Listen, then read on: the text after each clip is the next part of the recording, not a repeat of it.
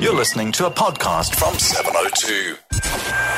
Online, smartphone, DSTV channel 856 and on 92.7 and 106 FM. This is 702. So we are told in this afternoon that SARS second in command, Jonas Makwakwa, has been suspended over mystery payments amounting to 1.2 million rand. Commissioner Tom Moyane apparently circulated an internal note to staff this morning saying that he issued Mr. Makwakwa with a suspension letter pending a full investigation. But SARS has not been able to confirm this on record, but the note has been circulated on social media. But let me now turn to Craig McKune, who is a journalist at amaBhungane Center for Investigative Journalism. Craig, together with other reporters from amaBhungane, wrote about the story in the Sunday Times over the weekend. Craig, good to talk to you.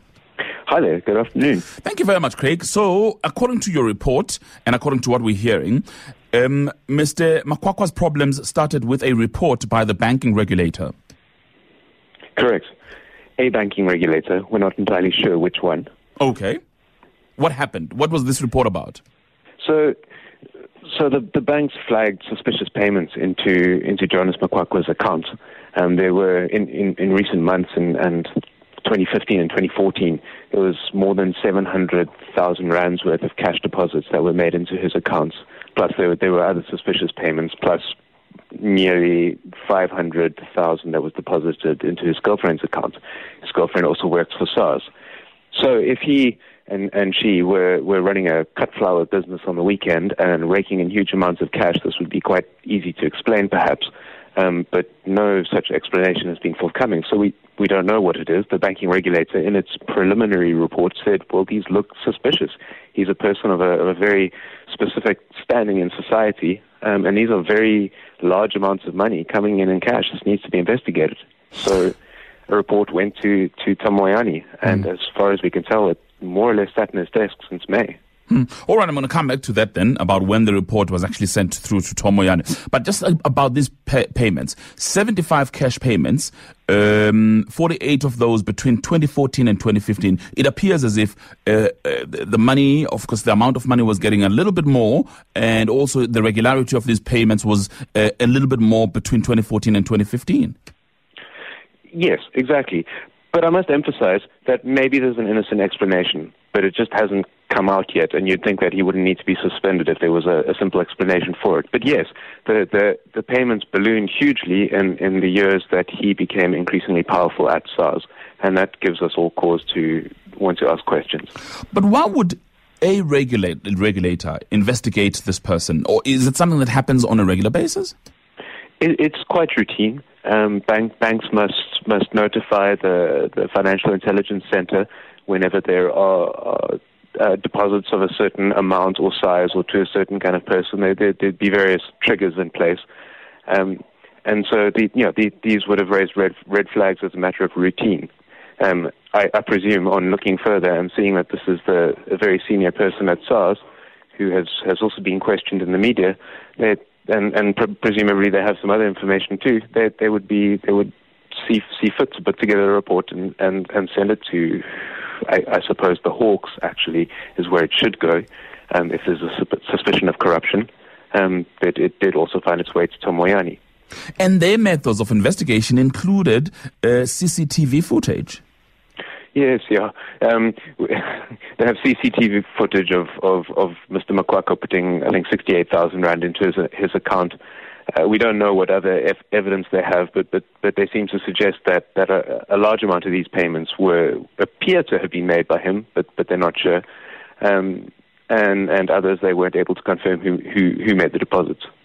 All right. So then around, May, this regulator then hands over this report to Tom Moyane, recommending a criminal investigation, right?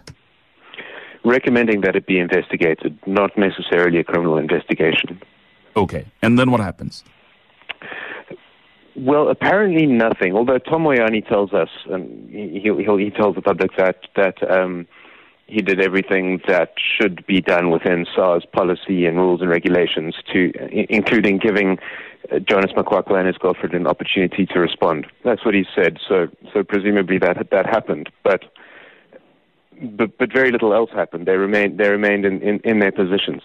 and the questions remained. It's only when it lands up in a press report that he sees fit to suspend him, and this stands in marked contrast to his actions on other serious matters at SARS, which we might be able to speak about. We certainly might. But also, the DA is involved here. David Mania is the guy who asks the question in a meeting of Parliament Standing Committee on Finance on the 23rd of August. Correct. And what was Tom Moyana's response there? Well, it was vague and evasive, and I think it was something to the effect of these. We can't comment on internal matters. He didn't say very, very much at all. So David Mania was obviously sitting on similar information to what we had, and he wasn't able to get anything straightforward from Tom Moyane.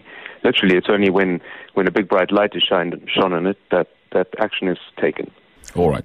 Now, Craig, and again, we're speculating here because we still are waiting to find out when the investigation gets underway what the facts are. But, for instance, Joao Pinto says to me on Twitter, but at GuadaX, would a senior SARS official be that obtuse to have funds deposited into his account, which will surely be red flagged? Is he being set up, or is he that stupid? It is certainly a question that's crossed, I think, all of our minds, and I do not know. I don't think that it's likely that he's being set up here. If the evidence shows that he made the deposits himself, yeah. Again, within that speculation, it's also an electronic trail that they flagged. Yeah, within the realm of speculation, what would it be? And again, you made a point earlier on that if he was working, perhaps freelancing as a gardener over the weekend, he would obviously be able to explain this. In the absence of the explanation, what are we to make out of this? Could it be bribery? It could be, but we must be very careful about speculating there. We don't know. The point is that this is a man who holds a very sensitive level of trust. He holds a very, very sensitive position in the public, and he must be beyond reproach. So he should be declaring his outside interests. And if a report lands on Tom Moyane's desk and says this man is receiving a lot of money and it looks strange, Tom Moyane should be able to go to him and say, "What's going on here, Jonas?" And Jonas say, "Oh, no, it's my cut flowers business, and here are the invoices. Here, you can come look at my greenhouse, and we're very successful on the weekends, blah blah blah." And it should be quite easy to dispel. In the absence of that, then we must be worried. But he needs to have an opportunity to give his explanation, and so far he's been quiet. Craig, good to talk to you. Thank you. Thank you very much. That's Craig McKune. He's a journalist at amaBhungane Center for Investigative Journalism.